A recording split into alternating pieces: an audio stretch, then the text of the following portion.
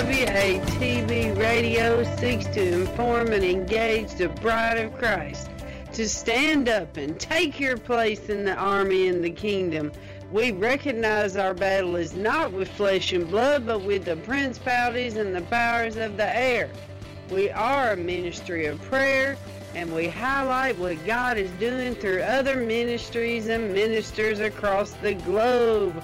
We provide a platform for ministers and a place for the bride to come together and rally around each other, hold up each other's arms, and pray for one another. WATB Radio celebrates the various missions that God has called each one of us to in this army. So we desire to promote and enhance the bride as a whole. Go bride! Our soon-coming King awaits. This is a WATB disclaimer. The views and opinions expressed in this show do not necessarily reflect the views of We Are the Bride Ministries, We Are the Bride Radio, or We Are the Bride Television. Thank you. Good afternoon, bride. Good afternoon. I have been enjoying my Saturday. I've washed clothes. I've cleaned the majority of my house, not all of it. But really enjoyed being back home and being in my house and getting everything put up and getting it all in order. So I'm very thankful for that. I'm out here enjoying my porch. Very much so, enjoying the weather. And I was out here reading the Bible, and I was thinking, I'm going to go ahead and just talk to the bride about the end of days. I think we need to know this, bride, because for some reason the church has quit teaching this. They think it's not important these days or something. And it is very important. It is very important, bride, because we have to know the hour that we're living in. So we're going to talk about a few minutes about why it's important. I mean, what's wrong with going to a church that doesn't ever address this?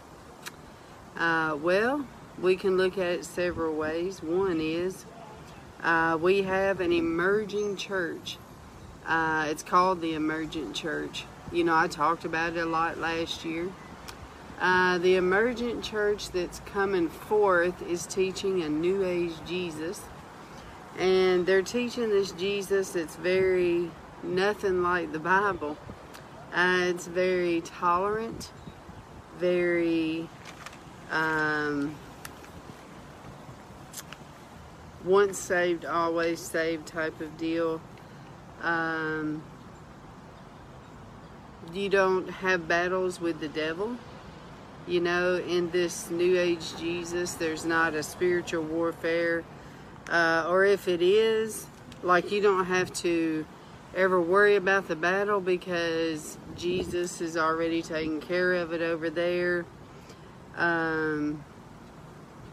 It's hard to explain except that there's no suffering in this new Jesus that's being taught. There's no battle, there's no suffering, there's it's really just a false Jesus. I mean, that's all you can say about it. So what they're teaching is, they're teaching, well, there's either two ways that they're teaching. One is when Jesus came the first time, when Jesus came the first time, that's when the Antichrist came. And so we're just living in the 1,000-year millennium right now. And we're going in our golden days. In other words, there's no tribulation coming. There's no Antichrist coming. There's no mark of the beast coming. There's no battle coming. No battle of Armageddon. Basically a utopia. They present it as we're living in a utopia and going on to glory days, going on to a golden age. Okay, so that's amillennialism. Then you have the post and the pre. Now, the post-millennialism is kind of like that, except they believe like there's no tribulation time, no 7 years of tribulation, and you're just going to go in to the millennium. Let me look this up, right? Hold on.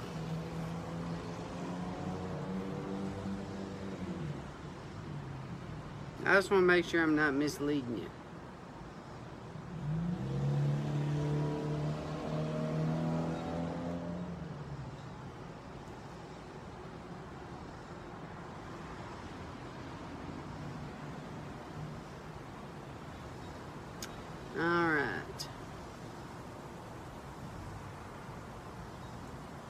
Oh, here we go. 4 views on the millennium. Well, this is going to be interesting.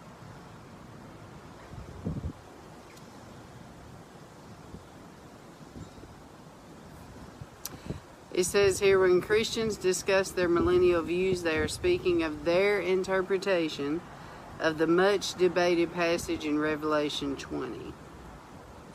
Well, I don't know so much about the Revelation 20 interpretation.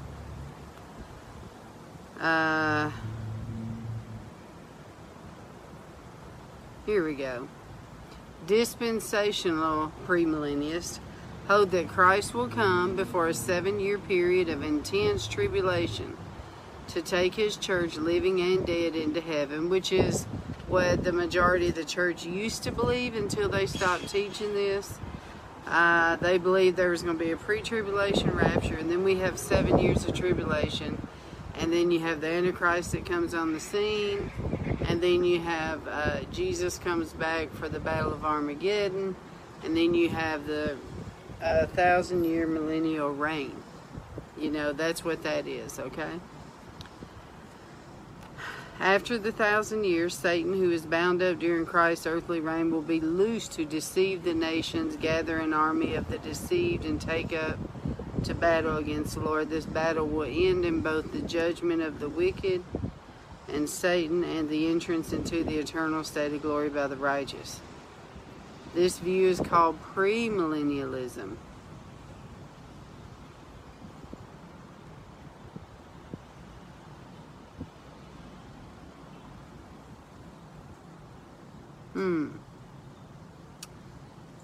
Because it takes place, the return of Christ, before the millennium, and it is called dispensational because it is founded on the doctrines of dispensation.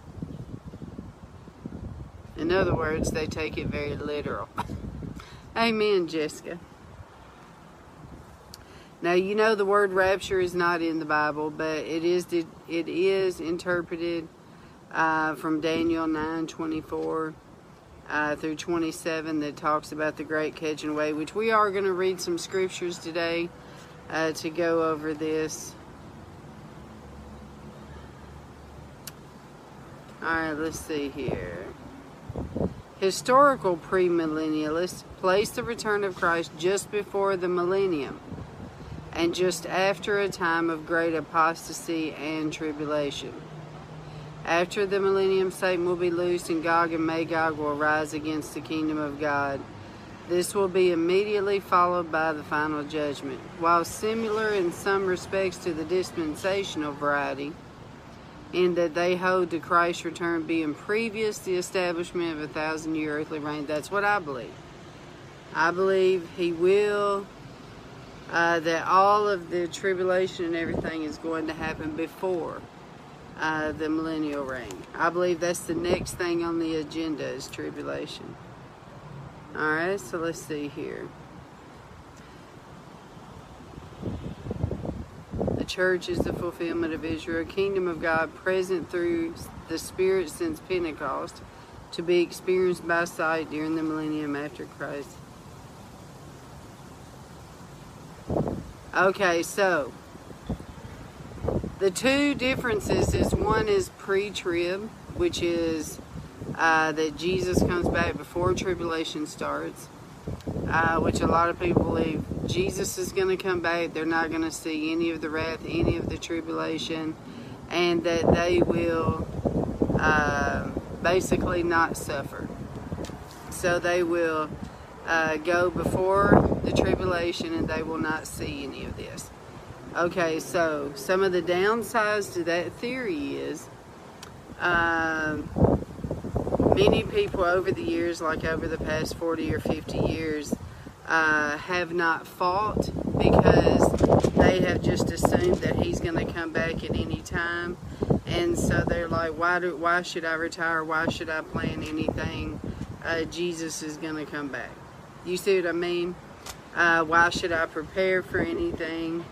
And I'm not even going to look for the Antichrist, because all that stuff is not even going to happen until after I leave. Okay, also, the pre-tribulation rapture theory actually did not start till like either the 1400s or the 1600s. It's a late theology. Okay, so then that's the pre-trib believers, which is the majority of the Protestant churches. Okay, then you have the mid-trib, which is where I lean towards. The mid-trib says you are going to have to go through the first part. So every person will be tested before they go home. They will have to go through. They will have to deny or be martyred, deny the mark of the beast, and let's see, what else? Then this theory is based upon Revelation 17, 18, 19, where it talks about the angel comes halfway through tribulation, and it's called the harvest sickle, and the angel swings the sickle and takes all of the bride home. And then it says in the next scripture that the bride is standing on the sea of glass, and then she is standing there with her king. It's a very sad but beautiful story. And then there is silence in heaven for 30 minutes. It's funny, this would happen, look. So there's silence in heaven 30 minutes after they all come home. And it's because of the terror that's about to hit the earth. Because it talks about them saying, God, when are you going to get vengeance for what the people have done to your people? And so after the 30 minutes of silence, then the wrath happens, and the wrath is going to be so bad. I did a whole Bible study on this, bride. I read all of the book of Revelations in a Bible study to y'all. Revelation.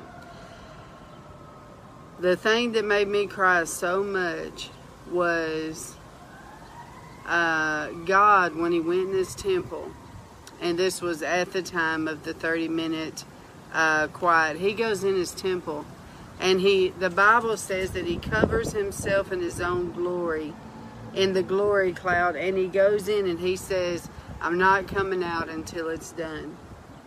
So he does not even want to see what's going to be poured out upon the earth. That's how bad it's going to be, bride. That is the wrath, is the second half. But at the end of that, Jesus comes back. And this is where all of those that question when he's coming, they all agree on this point. Well, except for the ones that are post-trib, which is like Mike Bickle's group.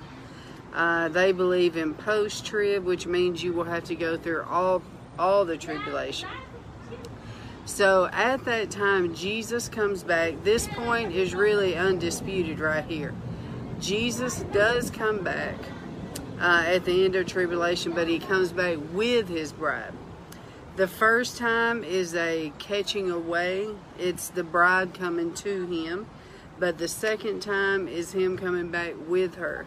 He comes back on the white horse. He has all of the bride. They will be with him, and they will be on their horses. And then is the battle of Armageddon. And it says like with his breath will be like fire.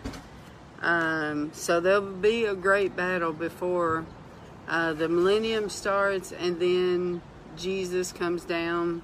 You know, the temple comes down for the 1,000-year millennium, and Jesus lights the host city. So Satan is locked up during the millennium, 1,000 years, And then after that's over with, he will be loosed for a season. Now, the Bible does not give us exact time that he will be loosed, but it'll be a short time, it says. And then he'll be locked up forever. Okay? So, let's review a few scriptures. Turn in your Bible to Matthew chapter 24. Now, we're going to go through this line by line. All right. Matthew 24. And Jesus went out. Of course, I use King James, okay? And Jesus went out and departed from the temple, and his disciples came to him to show him the buildings of the temple. And Jesus said unto them, See ye not all these things? Verily I say unto you, there shall not be left here one stone upon another that shall not be thrown down. And as he sat upon the Mount of Olives, the disciples came unto him privately, saying, Tell us, when shall these things be? And what shall be the sign of your coming and the end of the world? And Jesus answered and said unto them, Take heed that no man deceive you. For many shall come in my name, saying, I am Christ, and shall deceive many. And you shall hear of wars and rumors of wars. See that you be not troubled. For all these things must come to pass, but the end is not yet. For nation shall rise against nation. Which, by the way, bride, that means races. That's what it says here. For nation shall rise against nation, and kingdom against kingdom. And there shall be famines and pestilences and earthquakes in divers places. All these are the beginning of sorrows. Then shall they deliver you up to be afflicted, and shall kill you, and you shall be hated of all nations for my name's sake. And then, now bride, all this is going to happen before he comes. And then shall many be offended. Do we not see that today, bride? Many people are offended, and shall betray one another, and shall hate one another. And many false prophets will rise, and shall deceive many. And because iniquity shall abound, which means sin, the love of many will wax cold. But he that shall endure to the end, the same shall be saved. You mean we're going to have to endure? Yes. And this gospel of the kingdom shall be preached in all the world for a witness unto all nations. And then the end shall come. When you therefore shall see, now bride, this is what gets you. You shall see the abomination of desolation spoken of by Daniel, the prophet, stand in the holy place. What? Us Christians are going to see the Antichrist? That is what the word says. You're going to see him standing in the holy place. You're going to see him in the temple. Whoso readeth, let him understand. Then let them which be in Judea flee into the mountains. Let him which is on the housetop not come down to take anything out of his house. Neither let him which is in the field return back to his clothes. And woe unto them that are with child, and to them that give suck in those days. But pray ye that your flight be not in winter, neither on the Sabbath day, for then shall be great tribulation. Now, bride, there you cannot get any plainer than that. It says we're going to go through all this, and then we're going to see the Antichrist, and then we're going into tribulation. Have we seen this yet? No. Have we seen the Antichrist step on the scene in the temple yet? No. But I submit to you that we're going to see it very soon. For then shall be great tribulation, such as was not since the beginning of the world to this time, no, nor ever shall be. And except those days should be shortened, there should be no flesh be saved. Now this is how sad it's going to be, bride. But for the elect's sake, those days shall be shortened. What? You mean the elect is going to go through the first part? Yes. We're reading Matthew 24. This is why I'm convinced, okay? It says, and except these days be shortened, there shall no flesh be saved. But for the elect's sake, those days shall be shortened. Then, if any man shall say unto you, Lo, here is Christ, or there, believe it not. For there shall arise false Christ and false prophets, and shall show great signs and wonders. This is why I've been telling you, bride, you can't believe signs and wonders. You can't put somebody on a pedestal just because you see that. Even the Antichrist, you'll learn as we study the scripture today, even the Antichrist will have signs and wonders. So we cannot be fooled by that, okay? And so much that if it were very possible, they shall deceive the very elect. It says it again. Behold, I have told you before. Now, bride, this is still Jesus talking. Wherefore, if they shall say unto you, Behold, he's here. Behold, he's there. Behold, he is in the desert. Don't go there. Behold, he's in the secret chambers. Don't believe it. For as the lightning comes out of the east and shines even unto the west, so shall also the coming of the Son of Man be. Whoa! Bam! Like it's going to be evident when he comes, is what they're saying. For wheresoever the carcass is, there will the eagles be gathered together. Immediately after the tribulation of those days shall the sun be darkened, and the moon shall not give her light. And the stars shall fall from heaven, and the powers of the heavens shall be shaken. And then shall the appearance of the sign, then shall appear the sign of the Son of Man in heaven, and then shall all the tribes of the earth mourn. And they shall see the Son of Man coming in the clouds with power, clouds of heaven with power and great glory.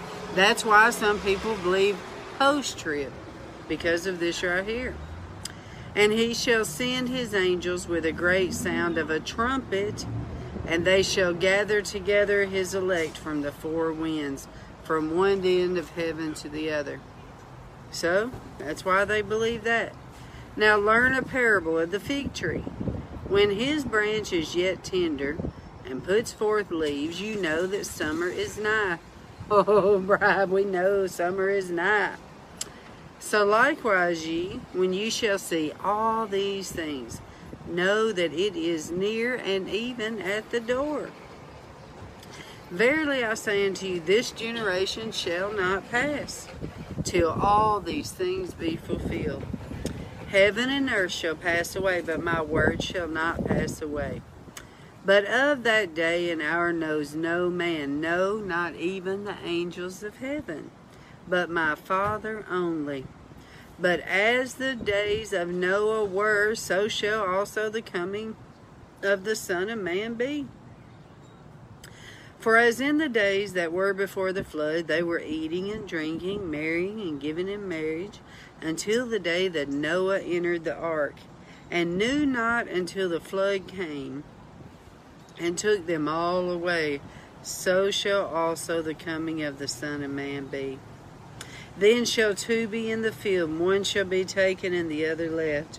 Two women shall be grinding at the mill, the one shall be taken and the other left.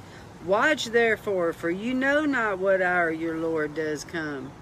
But know this, that if the goodman of the house had known In what watch the thief would come, he would have watched and would not have suffered his house to be broken up. Now, some of that, you can see how the interpretation of the pre comes in.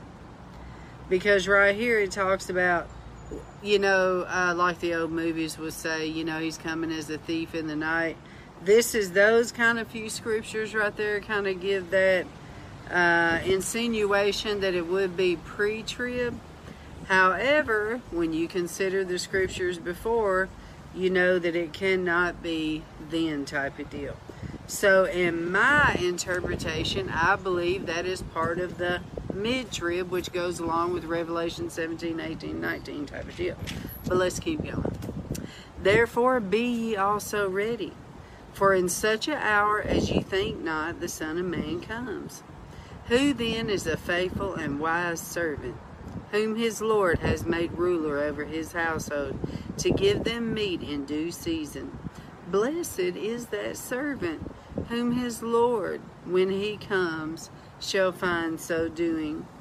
Verily I say unto you, that he shall make him ruler over all his goods. But and if that evil servant shall say in his heart, My Lord delays his coming, and shall begin to smite his fellow servants, and to eat and drink with the drunken, the Lord of that servant shall come in a day when he looks not for him, and in an hour that he's not aware of, and shall cut him asunder, and appoint him his portion with the hypocrites. There shall be weeping and gnashing of teeth. Now that could also mean death as well. Then when you go on to chapter 25, look what it says. Then shall the kingdom of heaven be likened unto 10 virgins, which took their lamps, and went forth to meet their bridegroom. 5 of them were wise, and 5 were foolish. They that were foolish took their lamps, and took no oil with them. What? Are you talking preparation time? That's what it sounds like, bride. 5 of them were wise. The ones that were wise were preparing and had their lamps full. The ones who were lackadaisical because they wasn't prepared, lost out, basically.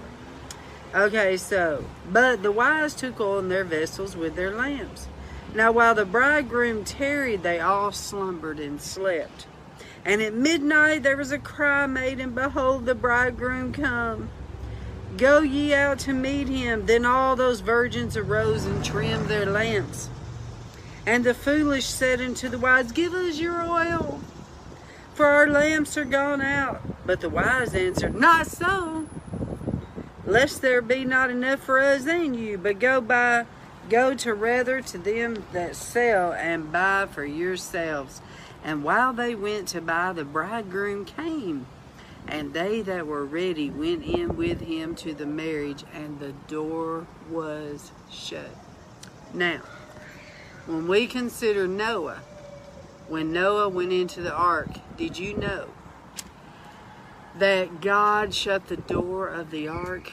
Now, picture Noah in the ark. Noah is in safety. Noah had been warning everybody and telling them, God is about to destroy the earth. Nobody believed him. And he said it's about to come a rain because there was not rain. But Noah was in the ark when God shut the door. Now, when the rain started falling and it started flooding, can you imagine Noah and his family sitting there listening to those people screaming as the end of times approached them, and they was not ready? And they did not believe him? And Noah and his family had to listen to them probably scratching on the ark, screaming, dying, the torture. But they were protected in the ark because they listened to the word of the Lord. And that's what the Lord's going to do for us when we listen and we keep our lamps full. Amen. So afterward came also the other virgins. We are in Matthew 25, verse 11, King James Version. Saying, Lord, Lord, open to us. But he answered and said, Verily I say unto you, I know you not. But he answered and said, I know you not. Watch therefore, for you know neither the day nor the hour wherein the Son of Man comes. For the kingdom of heaven is as a man traveling into a far country, who called his own servants and delivered unto them his goods.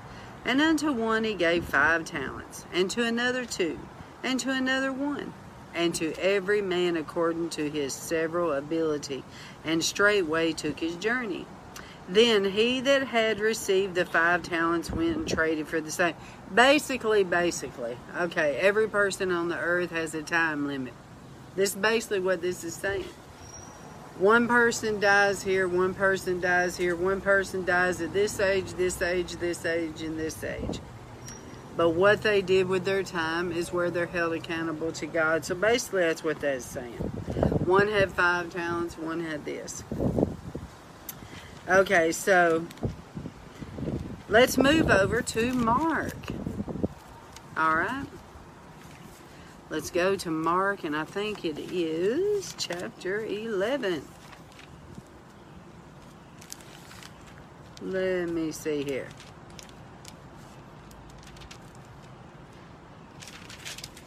Is it 11 or 12?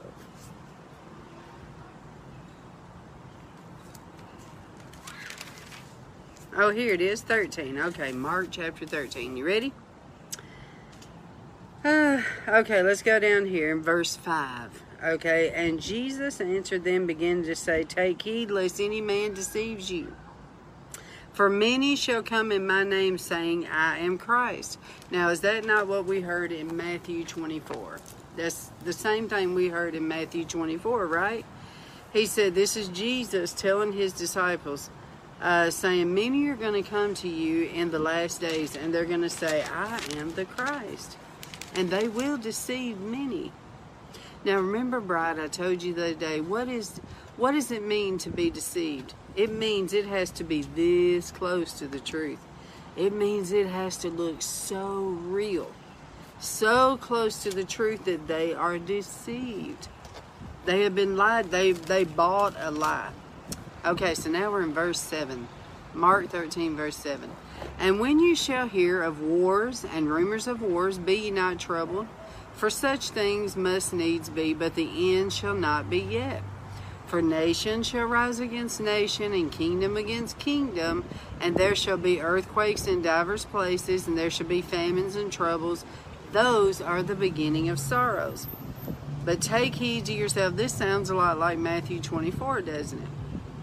For they shall deliver you up for councils, and in the synagogues you shall be beaten, and you shall be brought before rulers and kings for my sake, for a testimony against them. And the gospel must first be published among all nations. But when they shall lead you and deliver you up, take no thought beforehand what you shall speak, neither do you premeditate. But whatsoever shall be given to you in that hour, that you will speak. For it is not you that speaks, but the Holy Ghost. Now the brother shall betray the brother to death. And this is where, when we get into these scriptures right here, I just can't help but think how we, with technology, Brad, I'm a big one on technology. I talked to you about drones and the chip and the RFID chip and AI and all the different realities, augmented reality, mixed reality, virtual reality. I'm telling you, Bride, with the cloning that's happening, the way that they can manipulate video, manipulate pictures, when this time comes, this is all escalating, okay? You will not be able to trust nothing. When the Bible says, do not pick your brother, your sister, your mother, your father, your children, or your spouse, or any other person before God. You're going to have to know who you are, and you're going to have to know His voice, and you're going to have to know God. Because they may try to deceive you, and I can hear some of you saying, this woman is a conspiracy theorist, I'm telling you, Brian, through my research, they may have somebody that walks up to you that looks just like somebody, and it may not even be them. It may be a, what do they call that, the picture of them. I can't think of what it's called, but hologram. I mean, you just don't know, bride. You have to know the Lord, and you cannot pick any other person, place, or thing over God. And this is where you have to love Him more than anything else in this hour. So I'm just telling you. Now the brother shall betray the brother to death, and the father the son, and the children shall rise up against their parents, and shall cause them to be put to death. It's sad to say, bride, we're already seeing this. And you shall be hated of all men for my name's sake. But he that shall endure unto the end, the same shall be saved. Endure. Like, they could easily post a message by you that renounces all you're saying. I know. Oh, I could tell you some possibilities. They can take over your social media. They can post fake pictures. They can post fake videos. You know, I posted that the other day, how they can take this video and they can redo my mouth and my voice and make it look like it's me talking, but it will not be me. So, also we know in those days, which is coming up very soon, there will be false accusations. There will be slander to no end. There will be trying to turn everybody against the people of God. And they will be using your own Facebook. Yes, we better be rooted and grounded in truth. Amen. And you shall be, okay. And when you see the abomination of desolation, what? You mean all this is before the abomination of desolation? Yes. When you see the abomination of desolation spoken of by Daniel the prophet, standing where it ought not, let him that reads understands. Then let them that be in Judea flee to the mountains, and let him that's on the housetop not go down to the house, neither enter therein to take anything out of his house. And let him that is in the field not turn back again to take up his garment. But woe to them that are with child, and to them that give suck in those days. And pray ye that your flight not be in winter. Let me tell you something. This global movement, which is the New World Order, I've been studying them a lot lately. One of the things that they are trying to do is get everybody out of the suburbs, everybody out of the country, to move into the cities where everything's controlled by the smart grid. Did you know that? When you move into these apartments, which most of them are new now, when you move in, they're controlled by smart. They have cameras in there. The doors are controlled by computers, you know. Your phone controls everything, your lights, your locks. It's all smart, but basically where they can monitor you and watch you and listen to everything in the house and watch everything you're doing in there.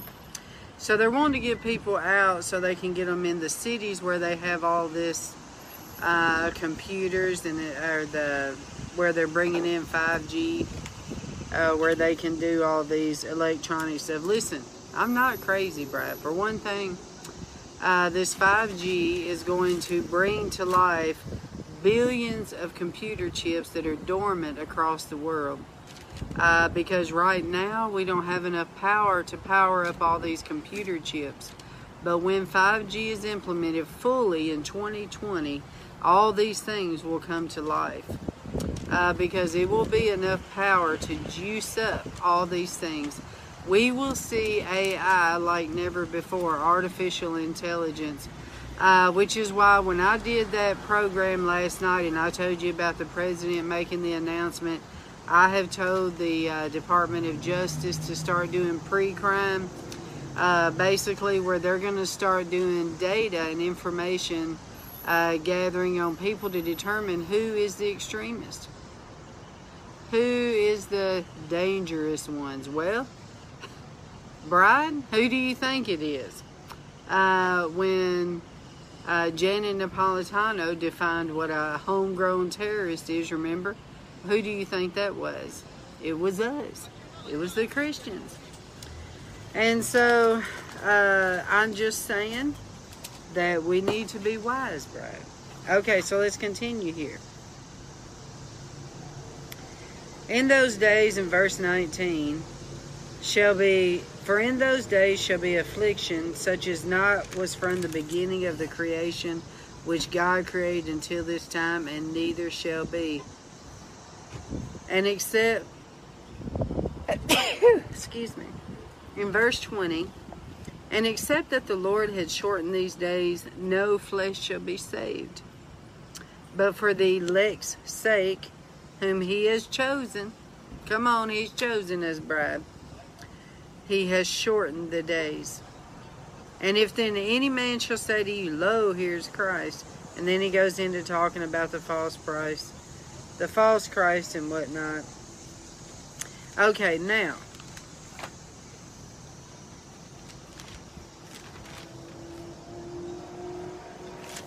hold on here.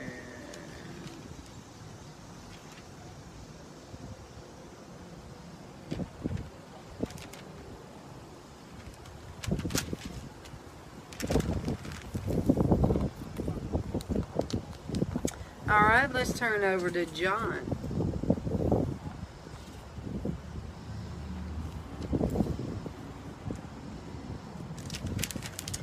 Okay, I just want to say this because I want you to be reminded of who you are in Christ.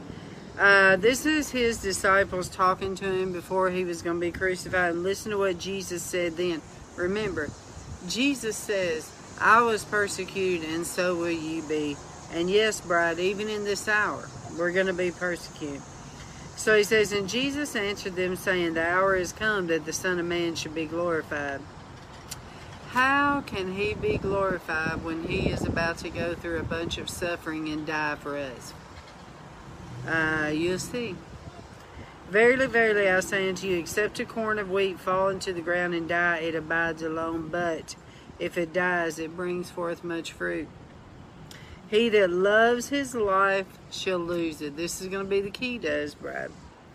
He who loves his life shall lose it, and he that hates his life in this world shall keep it unto life eternal.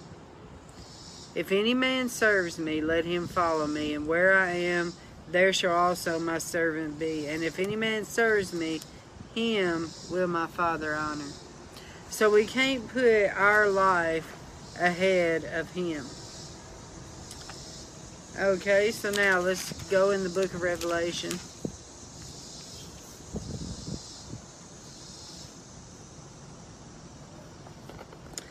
Let's go over to chapter 13. We're going to kind of skip through Revelation through a few chapters, but let's go to Revelation 13, where it talks about the mark of the beast. Alright. And I stood upon the sand of the sea, and saw a beast rise up out of the sea, having 7 heads and 10 horns, and upon his horns 10 crowns, and upon his heads the name of blasphemy. And the beast which I saw was like unto a leopard, and his feet were as the feet of a bear,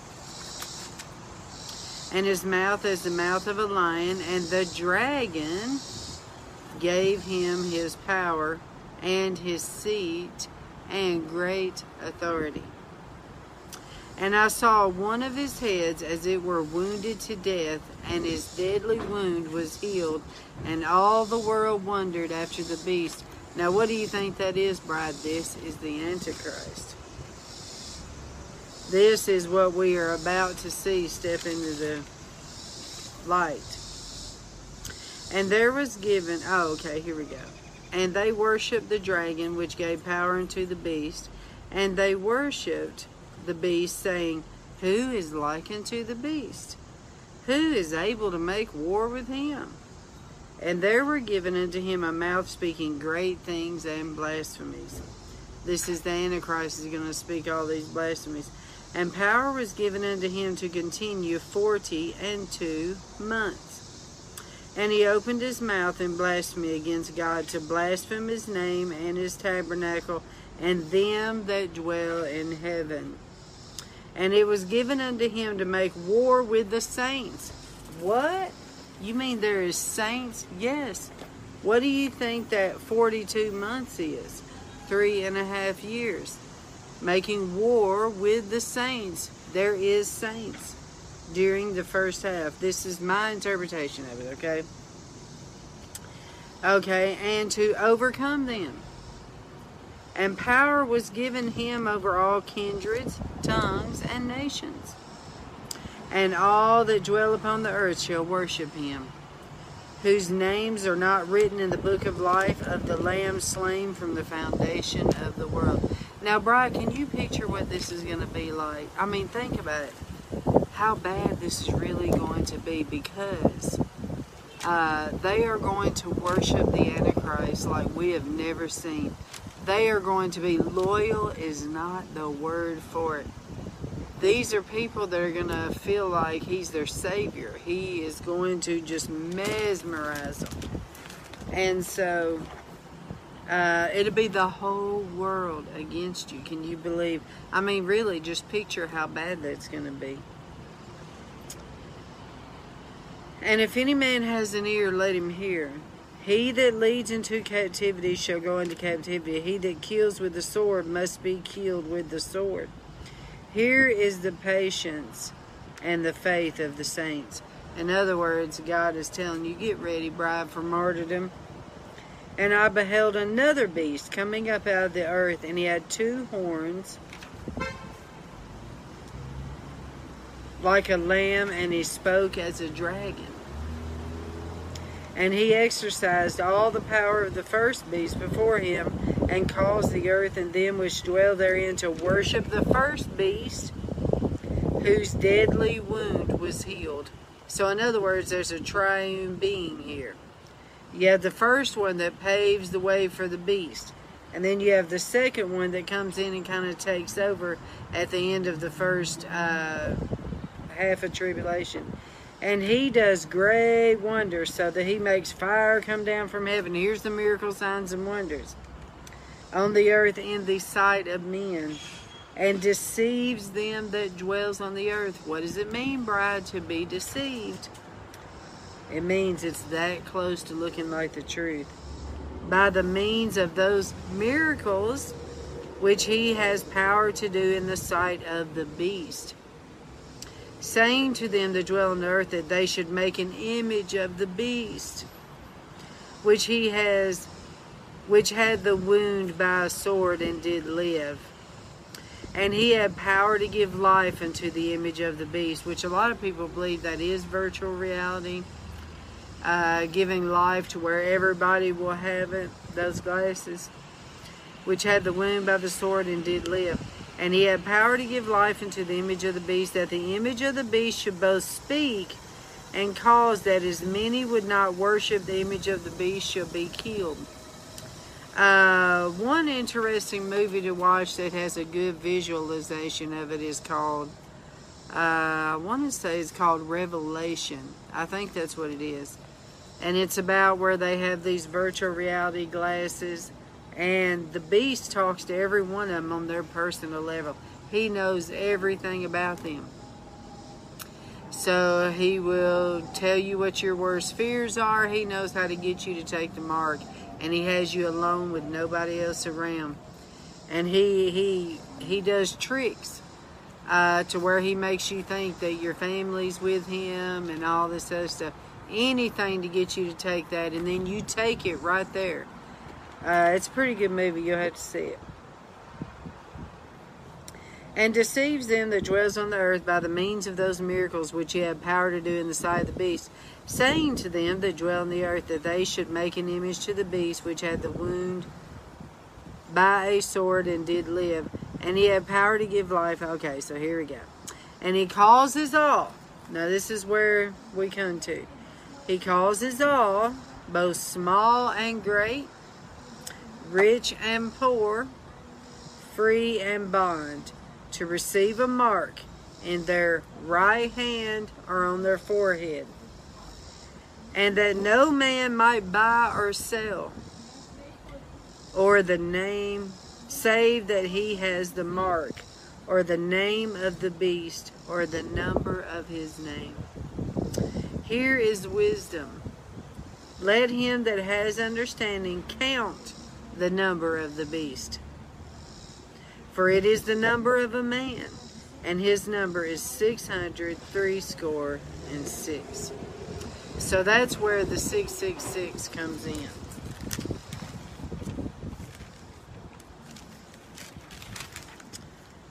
All right.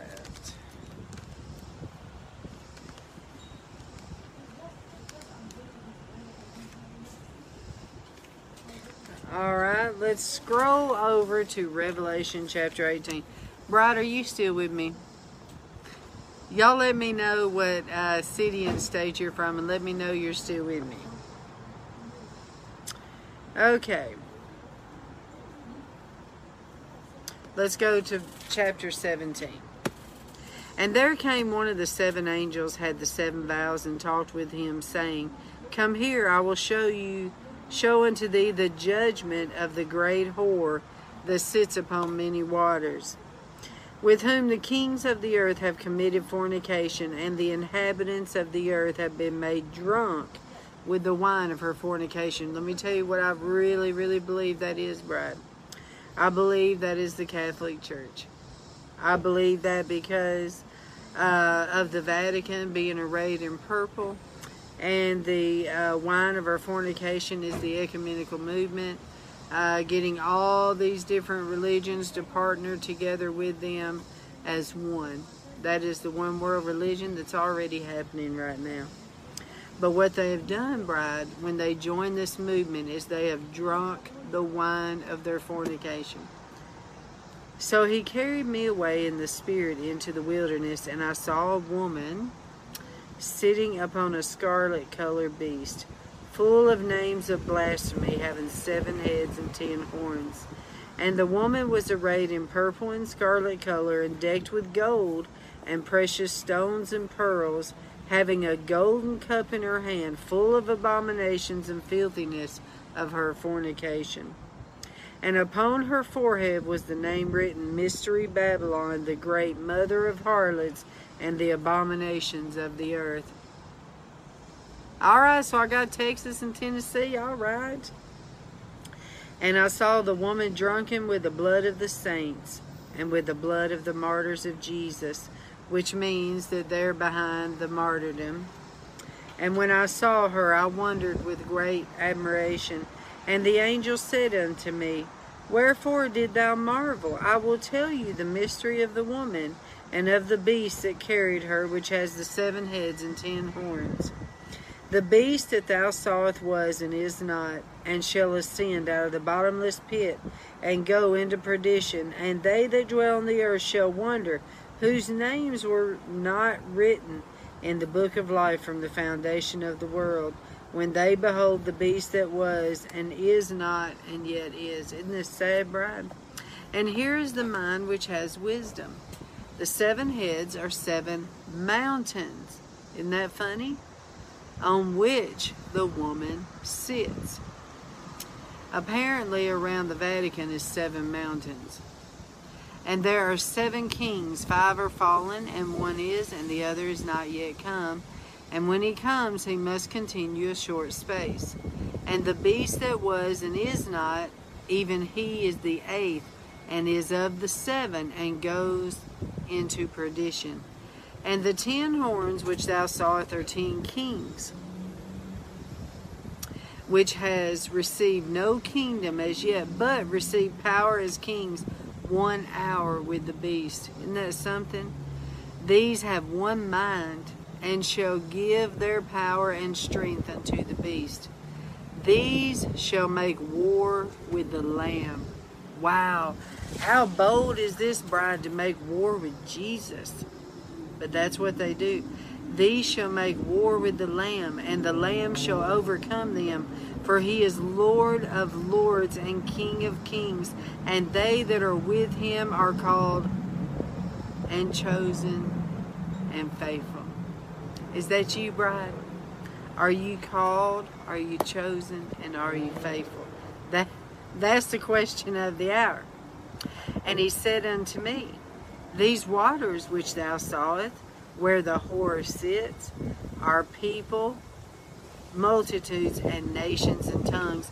And I wrote on here, this is inclusive, the ecumenical movement. That's what that is, bride.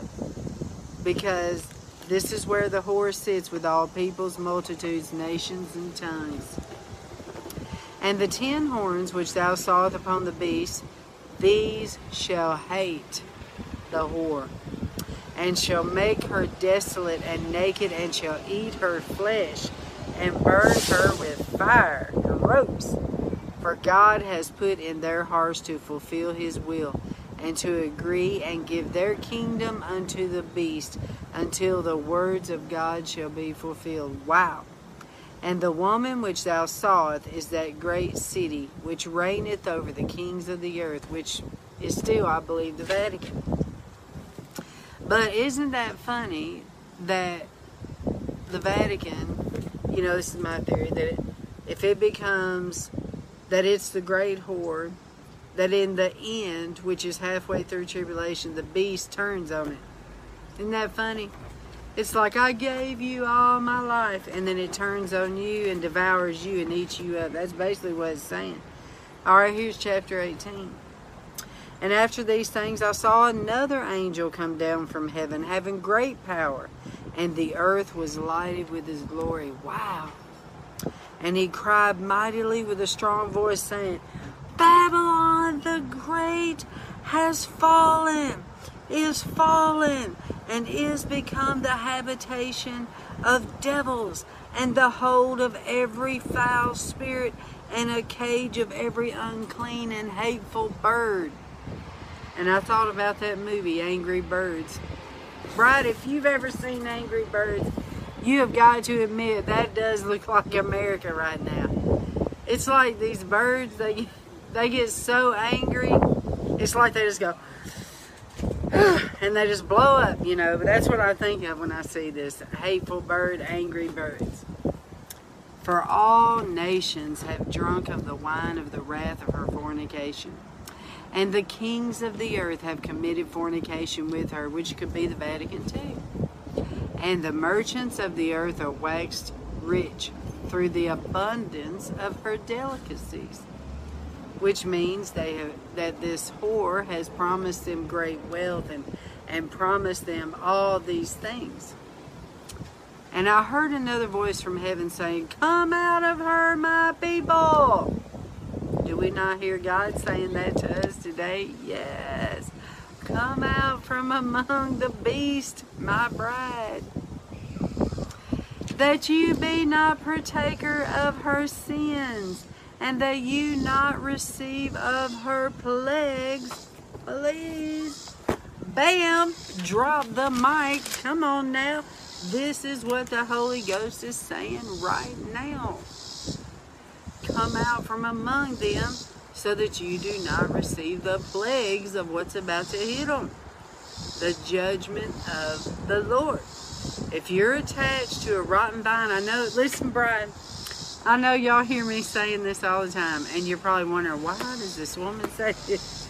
I'm telling you, if you are attached to a rotten vine, whatever vine that is that you're attached to, you're going to receive the same that they're receiving. It could be a good receiving, or it could be a bad receiving. You got to be careful. What vine are you hooked up to right now?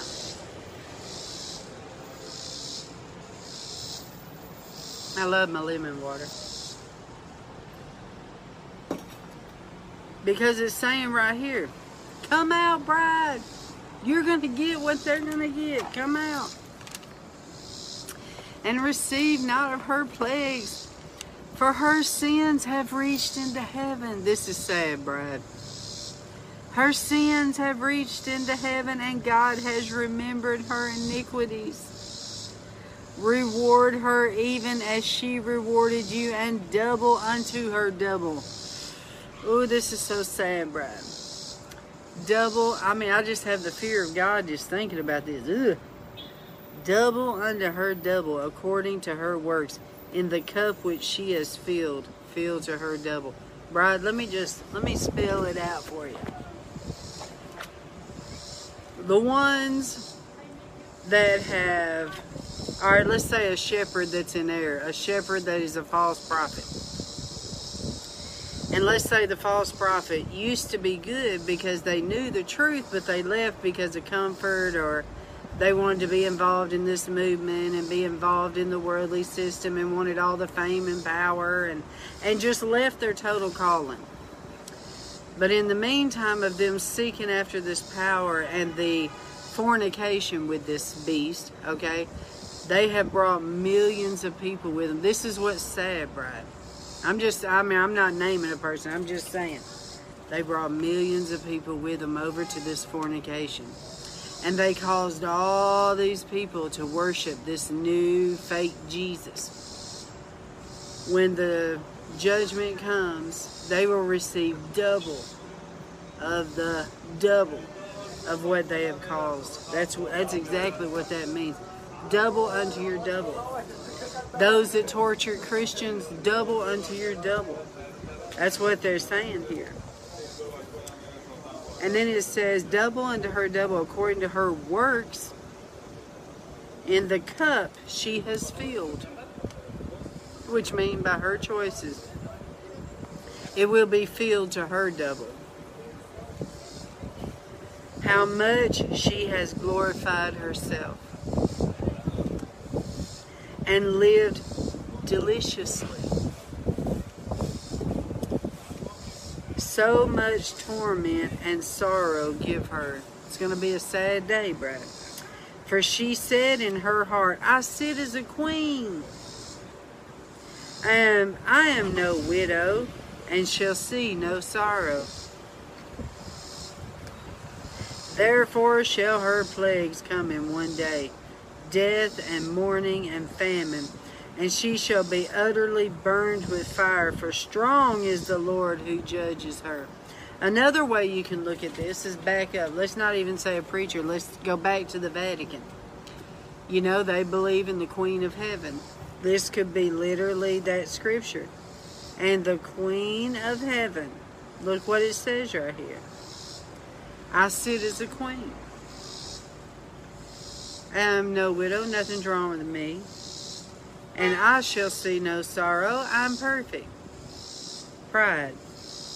And the kings of the earth who have committed fornication and lived deliciously with her shall bewail her. No, it can't be. They shall bewail her and lament for her when they shall see the smoke of her burning. Now, some people believe that's America. Okay, we considered the Catholics, we considered the Vatican in that scenario. Now let's consider America. Well, if you look at America, it does kind of make sense, because we went over to these foreign countries and tried to get them to go along with the LGBT agenda and said, we're not going to give you money. Remember Obama did that? We're not going to go along. We're not going to give you any money unless you go along with this agenda. And then some of the countries told them, no, you can keep your money. I ain't doing it. So we have caused these foreign countries to go along with our false agenda and cause them to fornicate against God. So there are some that believe that it could very much be the United States. Because of the way, too, that we have helped people financially and we have done all this.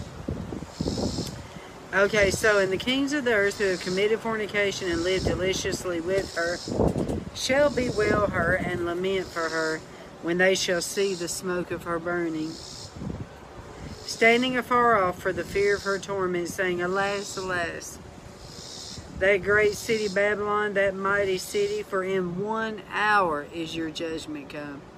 Basically, the judgment would be really fast at that time.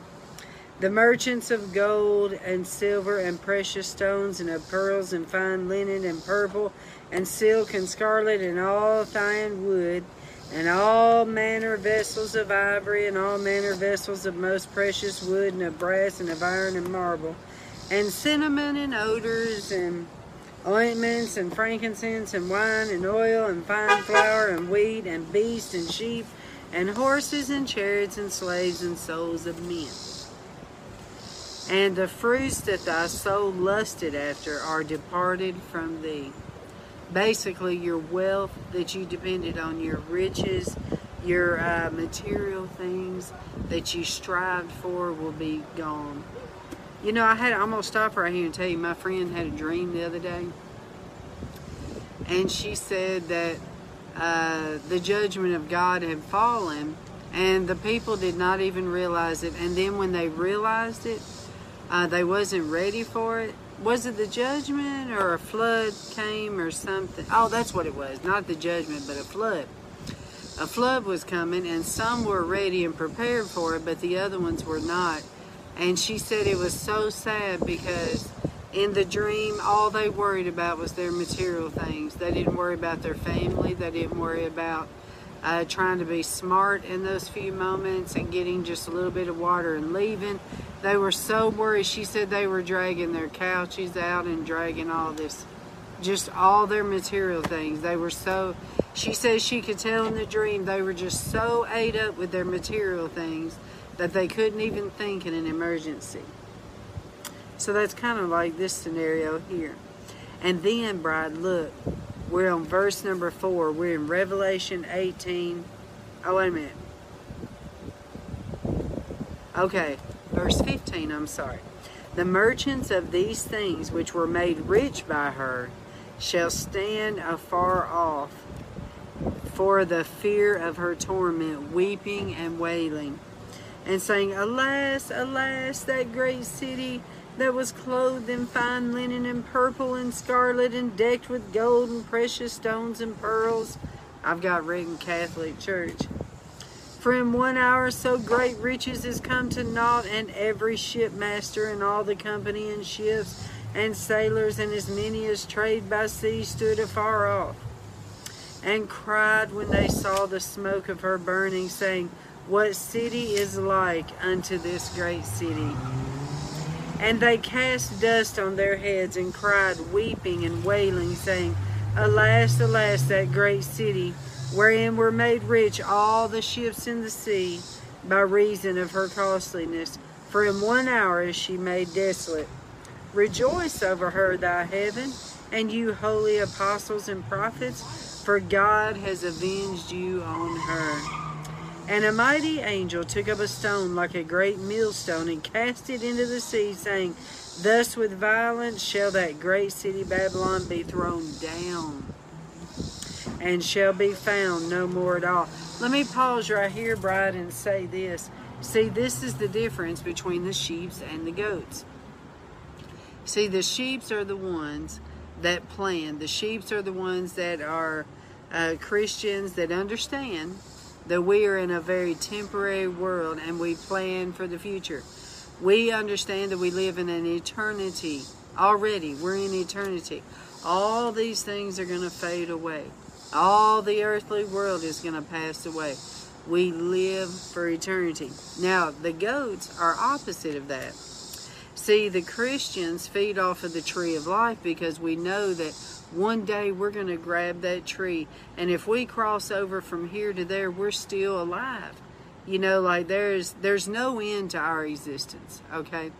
But to the sinner, okay, they are goats because goats are rebellious. So what they do is they feed on the temporary. I want to enjoy myself now. So they live for the now. It's a selfish, I want, gimme, gimme, gimme. It's all about self, and they feed off the tree of the knowledge of good and evil. See, that is the difference. That is what we're seeing right here. Okay, so. Alright. Okay, so verse 22. And the voice of harpers and musicians and of pipers and trumpeters shall be heard no more at all in thee. Now that is sad, isn't it? Which means no more joy. And no craftsman of whatsoever craft he be shall be found any more in thee. And the sound of a millstone shall be heard no more at all in thee. And the light of a candle shall shine no more at all in thee. And the voice of the bridegroom and of the bride shall be heard no more at all in thee.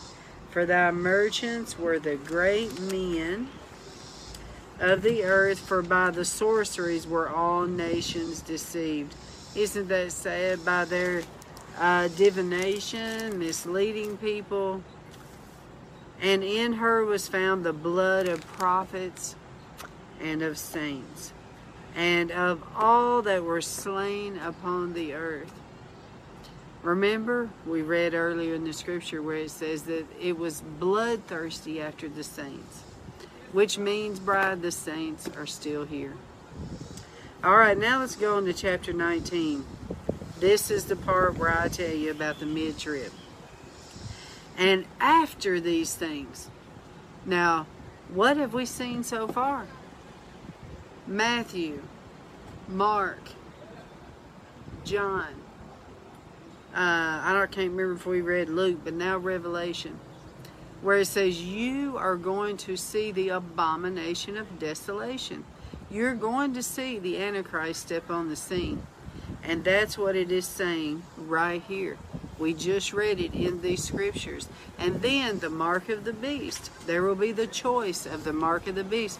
There will be the great attack against Christians. The great martyrdom that will happen. And the angel that comes, the angel will get revenge upon the ones that have done that to God's bride. Okay, now look at this in chapter 19. And after these things, I heard a great voice of much people in heaven saying, Hallelujah! Salvation and glory and honor and power unto the Lord our God. For true and righteous are his judgments, for he has judged the great whore. You mean to tell me that heaven is rejoicing over judgment? Why, bride? Because God is holy. This is what I'm trying to tell you about the difference between social justice and God's justice. There is a difference. Social justice is the worldly answer to justice. God's justice is holy justice, righteous justice. It says no. God's justice has boundaries. This is the difference. So they're up there yelling and worshiping God because his justice is about to take place. For he has judged the great whore, which did corrupt the earth. Now see, when you really care about the Lord and you care about his agenda, you understand that all this that's happening is vomit in his mouth. It's a stench in his nostrils. And the Bible says that we're to love what he loves and hate what he hates. We are his ambassadors, bride. We're his. If people cannot see him in us, if they cannot see us react the way God reacts, instead of just approving of everything, knowing that God does not, that's not an example. So let's go back to the heavenly scene.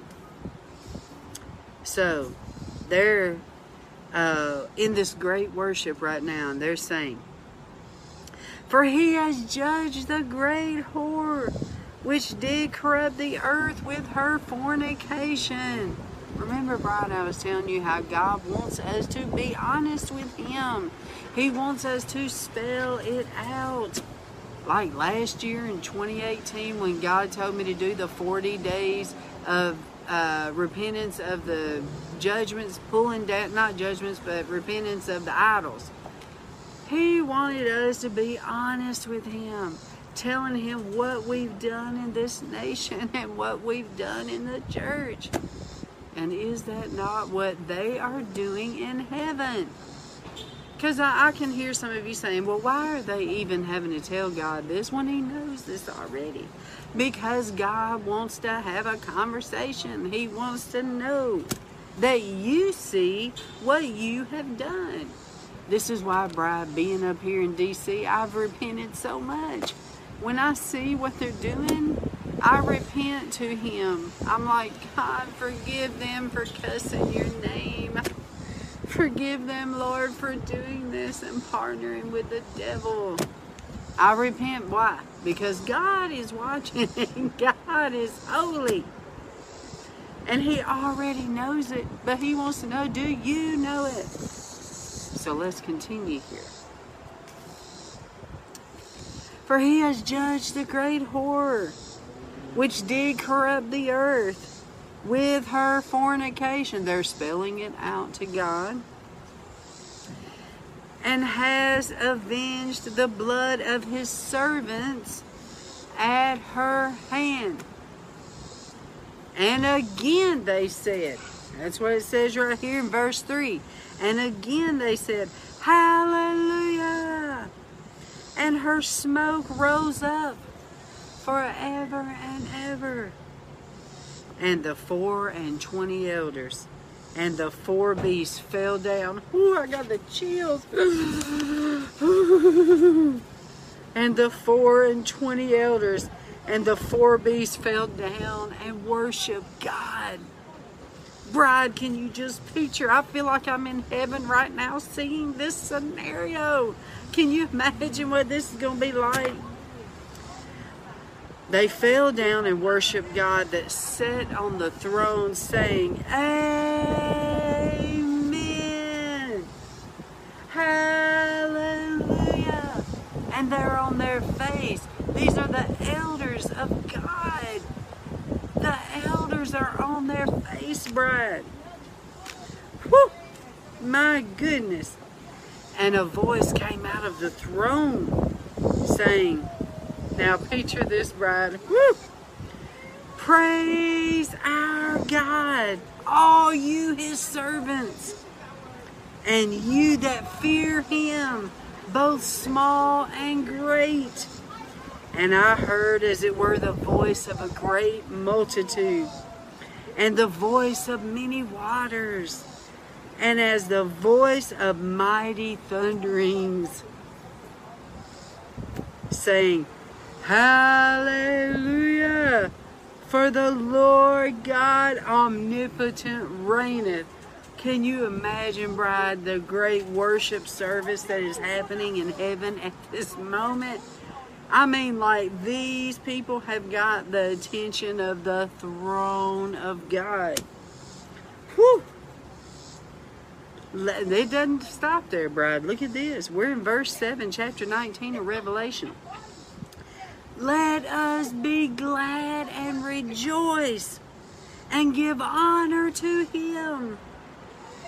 For the marriage of the Lamb is come, and his wife has made herself ready. Whew. Who do y'all, bride, let me just ask you, who do you think this bride is? Who? Think about what's happening up there right now. This is a worship service happening in heaven like crazy. Who is this bride? She's made herself ready. And to her was granted that she should be arrayed in fine linen, clean and white. For the fine linen is the righteousness of the saints. Isn't this beautiful, bride?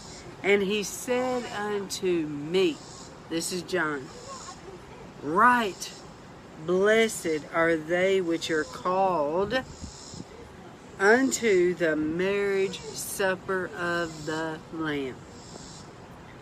And he said unto me, these are the true sayings of God. And I fell at his feet to worship him. And he said unto me, see that you don't do that.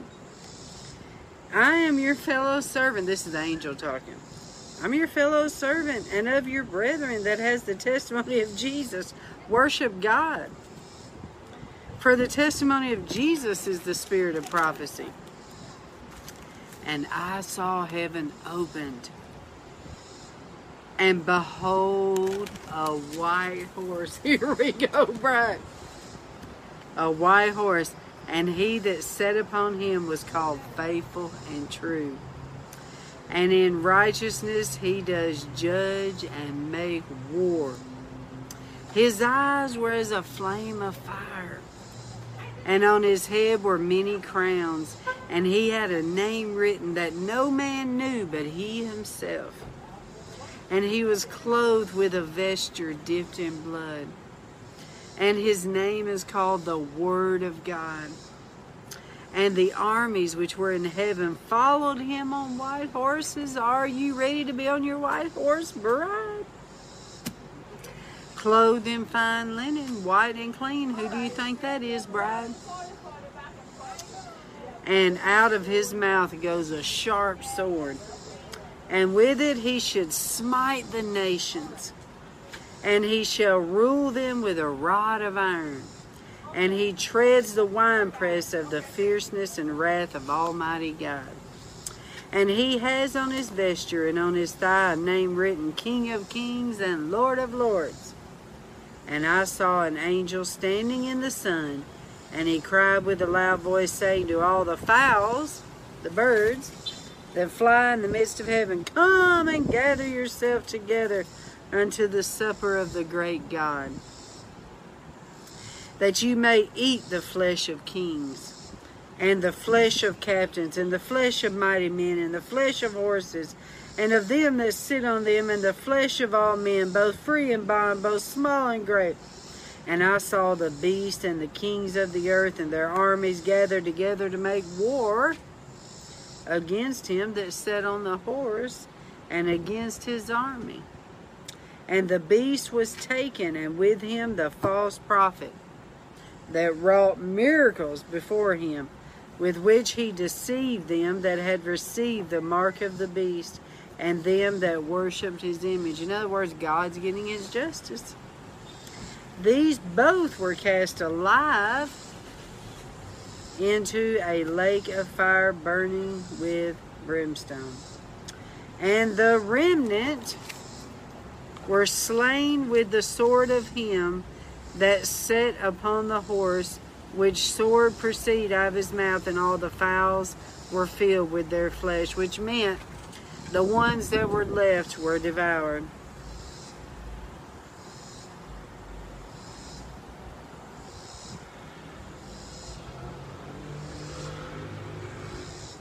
Well, this is the part about the millennium. So this is the battle of Armageddon we just saw. Look at this. And I saw an angel come down from heaven, having the key of the bottomless pit and a great chain in his hand. And he laid hold upon the dragon, that old serpent, and which is the devil, and Satan, and bound him 1,000 years. Here we go with the 1,000-year millennium. Now see, that amillennialism, which a lot of these churches are teaching now, teach that happened back in Jesus' day. Can you believe that? You tell me that you think the devil is bound up right now. Please. No wonder they're not casting out demons or even people getting saved in this time. What the world? Alright, so let's keep going. And cast him in the bottomless pit, and shut him up, and set a seal upon him, that he should deceive the nations no more till the 1,000 years shall be fulfilled. And after that he will be loosed a little season. See, that's what I was telling you. And I saw thrones, and they that sat upon them, and judgment was given unto them. And I saw the souls of them that were beheaded for the witness of Jesus and for the word of God, and which had not worshipped the beast, neither his image. See right there, that guy that was saying that about on this prayer call, that he believed that we're about to go into the millennium. He used Revelation 20 as the basis. Well, right here just proves that all them other chapters were correct. That he is going to see, because it says right here, and I saw thrones, and they that sat upon them, and judgment was given to them. And I saw the souls of them that were beheaded. Okay, if that's the case, and all of this happened back in Jesus' day, who was beheaded? Those of them that were beheaded for the witness of Jesus. See, back then Jesus died, so John the Baptist was the only one that we know of that was beheaded. And for the word of God, which had not worshipped, and which had not worshipped the beast, neither his image, neither had received his mark upon their foreheads or in their hands, which that has never happened. This is all coming on the scene now, which I theorize is the chip, the human implantation chip, because they're wanting to make everybody man to machine. So they're wanting to turn you human into a machine where they can put a chip in you and then they can read all of your insides and everything else. But anyway. And they lived and reigned with Christ 1,000 years. So these people that believe we're living in the millennium right now, we're not reigning with Christ. He's not here. But in the millennium, he will be here. But the rest of the dead lived not again until the 1,000 years were finished. This is the first resurrection. Blessed and holy is he that has part in the first resurrection. On such the second death has no power, but they shall be priests of God and of Christ, and shall reign with him 1,000 years. And when the 1,000 years are expired, Satan shall be loosed out of his prison, and shall go out to deceive the nations which are in the four quarters of the earth, Gog and Magog, to gather them together to battle, the number of whom is the sand of the sea. And they went up on the breadth of the earth, and compassed the camp of the saints about, and the beloved city. And fire came down from God out of heaven, and devoured them. And the devil that deceived them was cast into the lake of fire. This is the final part. Was cast into the lake of fire and brimstone, where the beast and the false prophet are, and shall be tormented day and night forever and ever. And I saw a great white throne, and him that sat on it, from whose face the earth and the heaven fled away, and there was found no place for them. And I saw the dead, small and great, stand before God, and the books were opened. Now, bride, this is going to be something. And another book was opened, which is the book of life. And the dead were judged out of those things which were written in the books according to their works.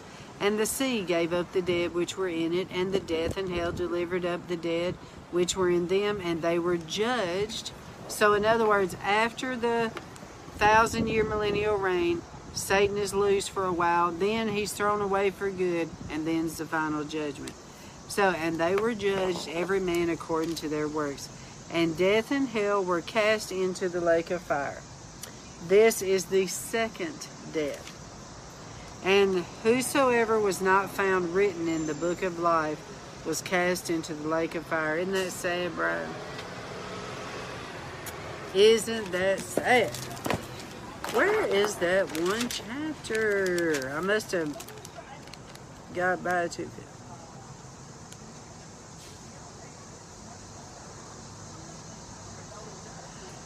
I should have started at 15. That's what it is. Or chapter 13. Bride, can you believe this? No, I skipped a chapter. I sure did. I'm sorry, Bride. I skipped chapter 15. Okay, let's go back to chapter 15. And I saw another sign in heaven, great and marvelous. Well, wait a minute. Let me recap what was happening before. Before, in the previous chapter, is where the Babylon is fallen, the great city. Remember that chapter?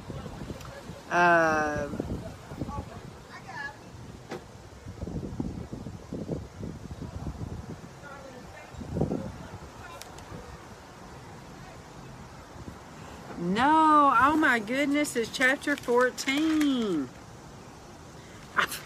Bride, I skipped chapter 14. The previous chapter is the one about the mark of the beast, the 666. So let's go to chapter 14. I knew I was missing something. And I looked, and lo, a lamb stood on the Mount Zion, and with him 144,000. This is where I left off, forgot.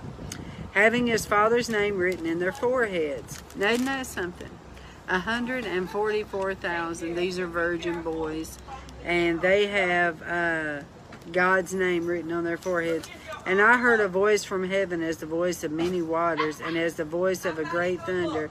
And I heard the voice of harpers, harping with their harps. And they sung as it were a new song before the throne, and before the four beasts and the elders. And no man could learn that song but the 144,000 which were redeemed from the earth.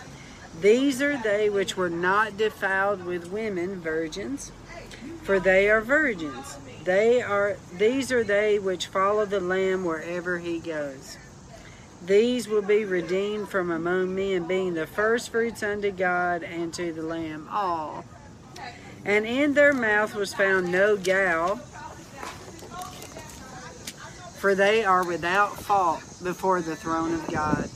And I saw another angel fly in the midst of heaven, having the everlasting gospel to preach unto them that dwell on the earth, and to every nation, kindred, and tongue, and people, saying with a loud voice, Fear God, and give glory to him, for the hour of his judgment is come, and worship him that has made heaven and earth and sea and foundations of waters. And there followed another angel, saying, Babylon is fallen, it's fallen, that great city, because she made all nations drink of the wine of the wrath of her fornication. And the third angel followed them, saying with a loud voice, If any man worships the beast in his image, and receives his mark in his forehead or in his hand, the same shall drink of the wine of the wrath of God, which is poured out with mixture into the cup of his indignation, and he shall be tormented with fire and brimstone in the presence of the holy angels and in the presence of the Lamb. Now, Brad, what he's saying is that if you take the mark of the beast, you will not only be tormented, but forever. And that's what this angel is saying. Isn't that something? Okay. Here's the patience of the saints, and here are they that keep the commandment of God and the faith of Jesus. And I heard a voice from heaven saying unto me, Write, Blessed are the dead which die in the Lord from henceforth. Yea, saith the Spirit, that they may rest from their labors, and their works do follow them. And I looked, and behold, a white cloud, and upon the cloud one sat like unto the Son of Man, having on his head a golden crown, and in his hand a sharp sickle. And another angel came out of the temple. Remember, bride, there is a temple in heaven. Another angel come out of the temple, crying with a loud voice to him that sat on the cloud, Thrust in thy sickle, and reap, for the time is come for thee to reap, for the harvest of the earth is ripe. And he that sat on the cloud thrust his sickle in the earth. Imagine what this is like, bride. He thrust that sickle and went bam across the earth. And he that sat on the cloud thrust his sickle in the earth, and the earth was reaped. And another angel came out of the temple which is in heaven, he also having a sharp sickle. And another angel came from out of the altar, which had power over fire, and cried with a loud cry to him that had the sharp sickle, saying, Thrust in thy sharp sickle, and gather the clusters of the vine of the earth, for her grapes are fully ripe. And the angel thrust in his sickle in the earth, and gathered the vine of the earth. Who do you think that is? And cast it into the great winepress of the wrath of God. And the winepress was trodden without the city, and blood came out of the winepress, even unto the horses' bridles, by the space of 1,600 furlongs. See, the first angel, that was the angel swinging the sickle of the harvest, that is the one angel that brought the children of God home. The second angel was the wrath angel. Now listen to this in chapter 15. And I saw another sign in heaven, great and marvelous, 7 angels having the 7 last plagues, for in them is filled up the wrath of God. And I saw as it were a sea of glass mingled with fire, and them that had gotten the victory over the beast, and over his image, and over his mark. You mean the church is going to have victory over the beast and over the mark? According to the word of God, yes. Them that had gotten the victory over the beast, and over his image, and over his mark, and over the number of his name, stands on the sea of glass, having the harps of God. Bride, are you ready to play your harp? And they sing the song of Moses, the servant of God, and the song of the Lamb, saying, Great and marvelous are thy works, Lord God Almighty. I don't know what the song would be. Just and true are your ways, thou King of saints. Who shall not fear thee, O Lord, and glorify your name? For you only are holy, for all nations shall come and worship before thee. I'm off, team. For thy judgments are made manifest. And after that I looked, and behold, the temple of God. Now look at this, bride. This is talking about that same angel that brought them home. Now they're standing on the sea of glass. And then that angel turns around and looks and see what he saw, bride. Look at this. And after that I looked, and behold, the temple of the tabernacle of the testimony in heaven was opened. And the 7 angels came out of the temple, having the 7 plagues, clothed in pure and white linen, and having their breasts girded with golden girdles. And one of the 4 beasts gave unto the 7 angels 7 golden vials. In other words, they have brought the bride home, and now they're getting ready to go back to the earth and pour out this wrath. That's what that's saying right here. Who lived forever and ever. And the temple, this is what I was telling you earlier, listen. And the temple was filled with smoke from the glory of God and from his power. And no man was able to enter into that temple till the 7 plagues and the 7 angels were fulfilled. Bam. That right there is what I'm saying. First half of tribulation is the testing. That is the purging. That is the final testing of the saints. The final who is going to love me to the death, basically. Then, when the angel comes halfway through, when the beast has rejected the great whore, okay, and they have this falling out, it's all this happens at the same time. Then the angel comes and swings that harvest sickle. We come home, standing on the sea of glass, and then we are there with harps, and we're singing the song of Moses and the children of Israel sing. Isn't that something? The same song. Because God delivered us like he delivered Moses and the children of Israel. Okay, so God goes in the temple and says, I'm not coming out until this thing's done. And then he says in chapter 16, and I heard a great voice out of the temple saying to the 7 angels, Go your ways, and pour out the vials of the wrath of God upon the earth. And the first went out and poured out his vial upon the earth, and there fell a noisome and grievous sore upon the men which had the mark of the beast.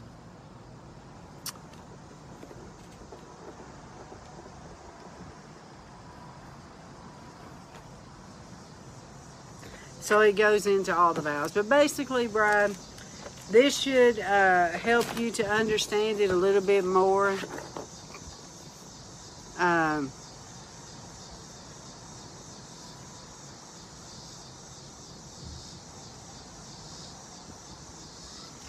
I want to read you a statement out of this book that I studied called Faith Undone. This is by Roger Oakland. He talks about the emerging church in here, and this is the church that is teaching. They quit teaching eschatology, and they're basically this seeker-friendly movement. This is what he says, and I want you to hear this. These changes discussed in this book are going to produce not just a whole new world, but a whole new Christianity. Traditional Christian attitudes towards those who take the Bible literally, which is us, the fundamentalists, toward the Catholic Church and other religions, towards sexuality, towards biblical eschatology, study of the last days, and toward Israel and the role this tiny nation plays in God's sovereign plan, all are being redefined through the emerging church. So I hope that today's broadcast, I hope that this has helped you to see about how important and why it's important for us to know about eschatology is because we have to prepare our families, and we have to know that we will not give in to the beast. We will not become a part of the beast. And I just want to spend these last few minutes in telling you about the chip.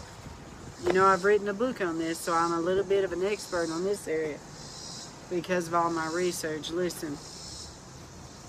As far as the chip goes, it's a RFID, radio frequency identification device. It's as the grain of salt. A grain of rice. So what they'll do is they'll put it under your skin, and then it embeds with your tissue, and it becomes one with you.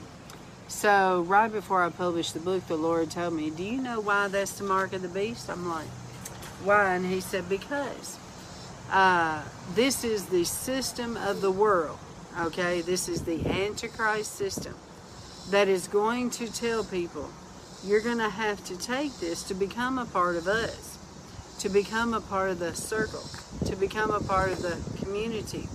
You have to quit being an individual and quit thinking for yourself. You're going to have to start considering the common good and consider the universe as a whole, because listen, the kind of Jesus that you have been taught when you was a kid, it's a little bit too radical, and you should not be." This is what they're going to be telling you. You should not believe that way, because that Jesus is it's just too divisional. It's just too controversial. It's too radical. They just took it a little too literal. They were uneducated people. They didn't know what they was talking about. The real Jesus is a very tolerating Jesus, and we're all in the body of Christ. So in order for you to be a part of the universal body, which is the Catholic Church, the universal body, you need to take the chip so that we can all be one big community. We can define who you are, and this way you'll become a part of the body. This is how we're going to know who's with us and who's not. So if you don't, then you're just rebellious, and we're going to have to get rid of it. So when you take the chip, they're going to be able to monitor you, track you. Just like with anything else that they do when they give them a chip. Think about it. It's common sense. Some chips release medicine, so they can release poison in you. They can release medicines. They can calm you down with this certain type of medicine. Some of them will be able to control your brain. Like this chip is very serious. So the Lord told me, He said, the reason this is the mark of the beast is because in order for them to take the chip, they have to break skin, just like having sex.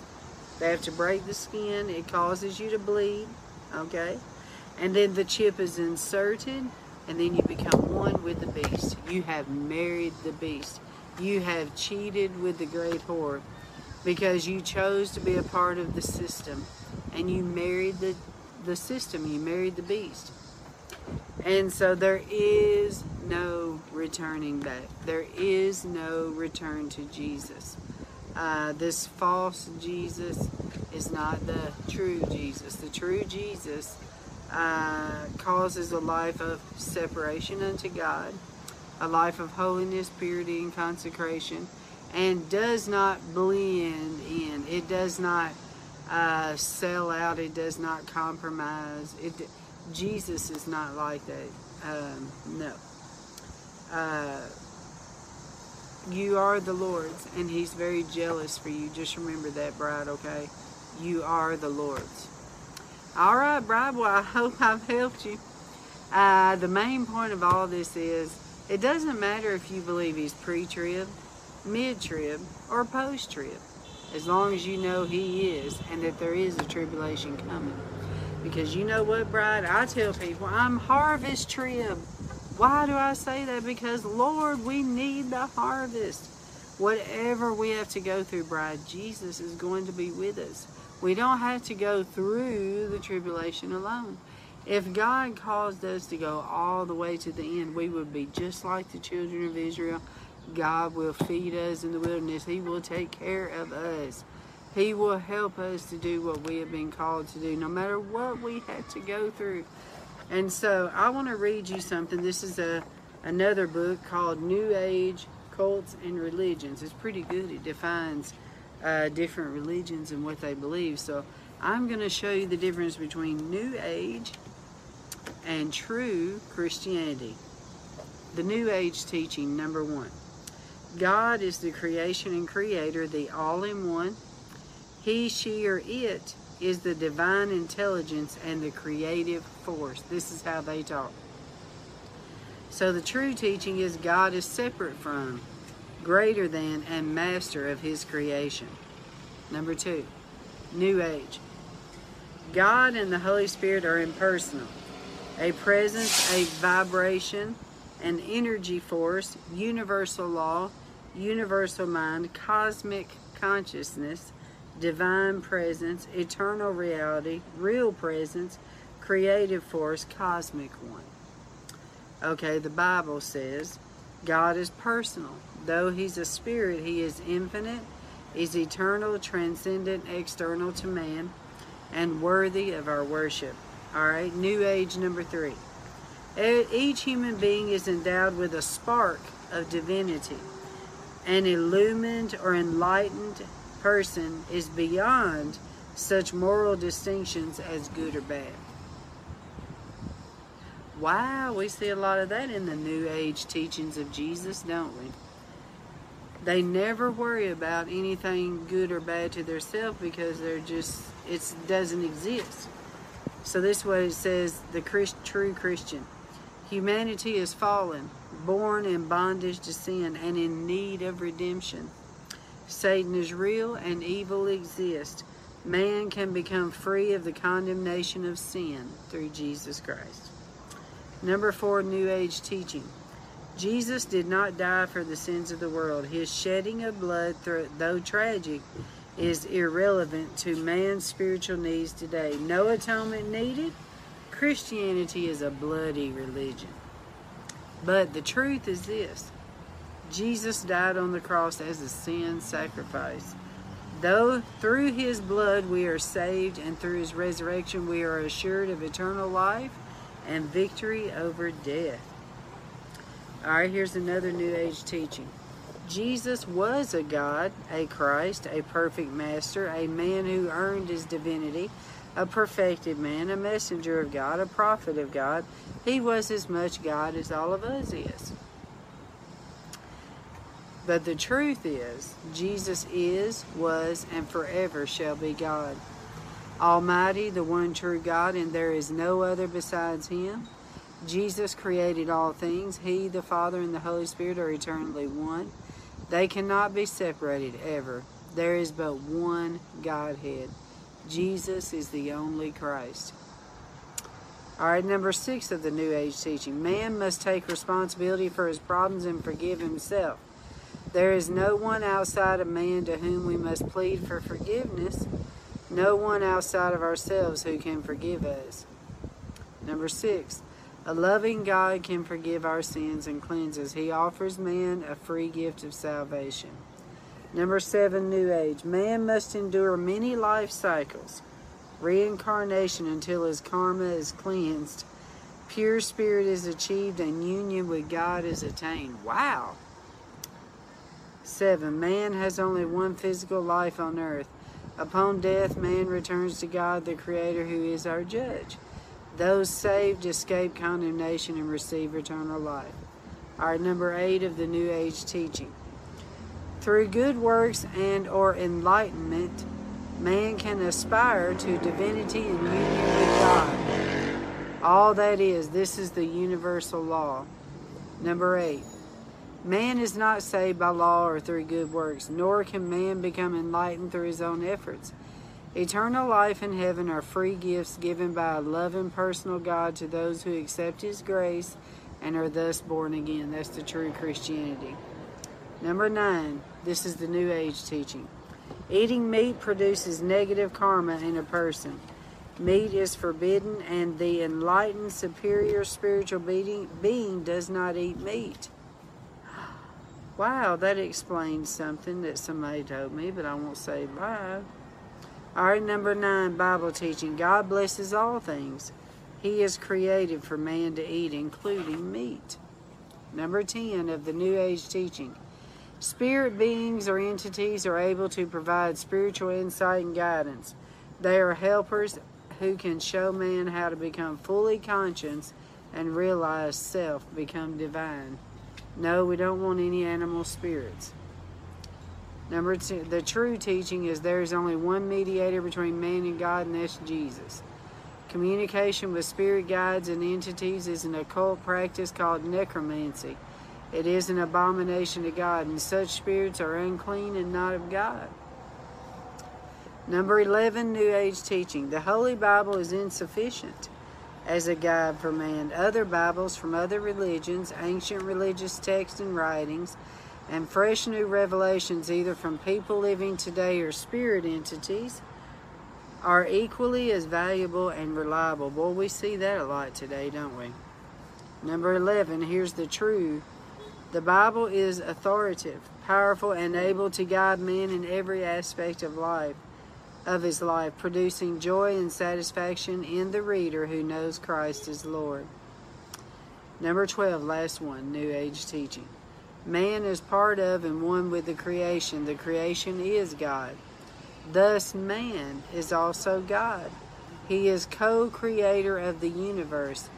Through an evolutionary process, man is awakening and returning to Godhood.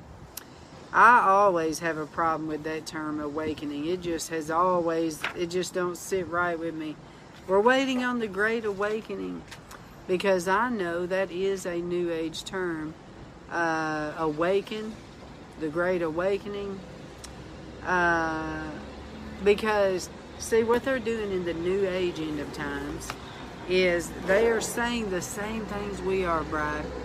They say awaken, but they mean the conscience of man. And when they say body of Christ, they mean everybody together is the body. But the Christ is Lucifer. It's not the same. Oh, here we go.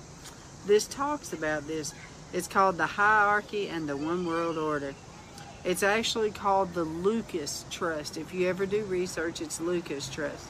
It says the Lucas Trust is also a promoter of the idea that there is a hidden hierarchy that promises to push the world forward into the New Age.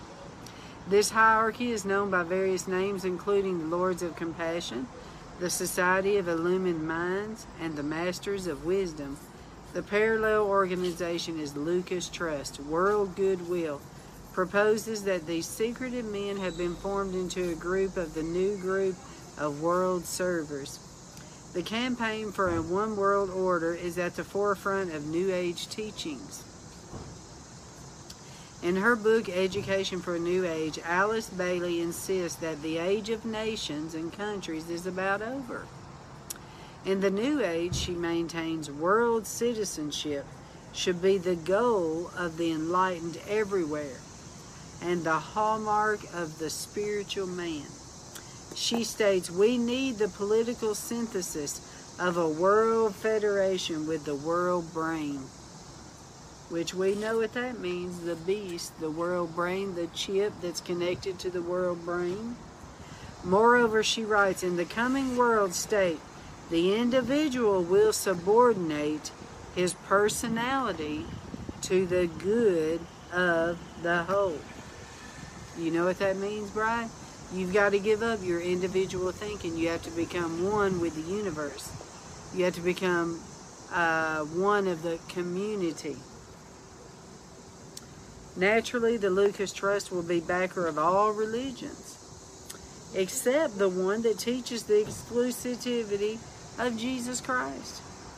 Thus, Bailey writes, the great theme of the New World religion will be the recognition of the many divine approaches to God. The platform of the New World religion will be built by many groups, working under the inspiration of the Christ. You heard it right there. Inspiration of the Christ, which I wrote, Antichrist. That is going to be the New Age Messiah. The Savior, which will be Lucifer, is the one that's getting ready to come on the scene. So I'm just encouraging you, bride, study the Word for yourself. Discover, are you a pre-trib, mid-trib, post-trib? Either way, there is a trib coming. So we must be ready as the bride of Christ. And we must be ready to endure. But you know what, bride? If we have so much of the world in us, if we have drank the Kool-Aid of all the TV shows and movies, and we have accepted and tolerated all of this worldly vomit, it's going to be really hard to turn the chip down. I'm telling you. Because we have been so tainted. So right now, the word of the Lord is this: come out from among them, come out and be ye separate. That's the word of the hour. So God will take care of you, bride, no matter what happens. So like I said, I'm really a harvest trib. Lord, whatever time you want to come is up to you. I just want to be there for the harvest. Help me, Lord, to do what you called me to do in this hour. And so, bride, I love you, and I pray that y'all have a good evening. I hope you've enjoyed this, bride. So let me know your comments, okay? God bless you.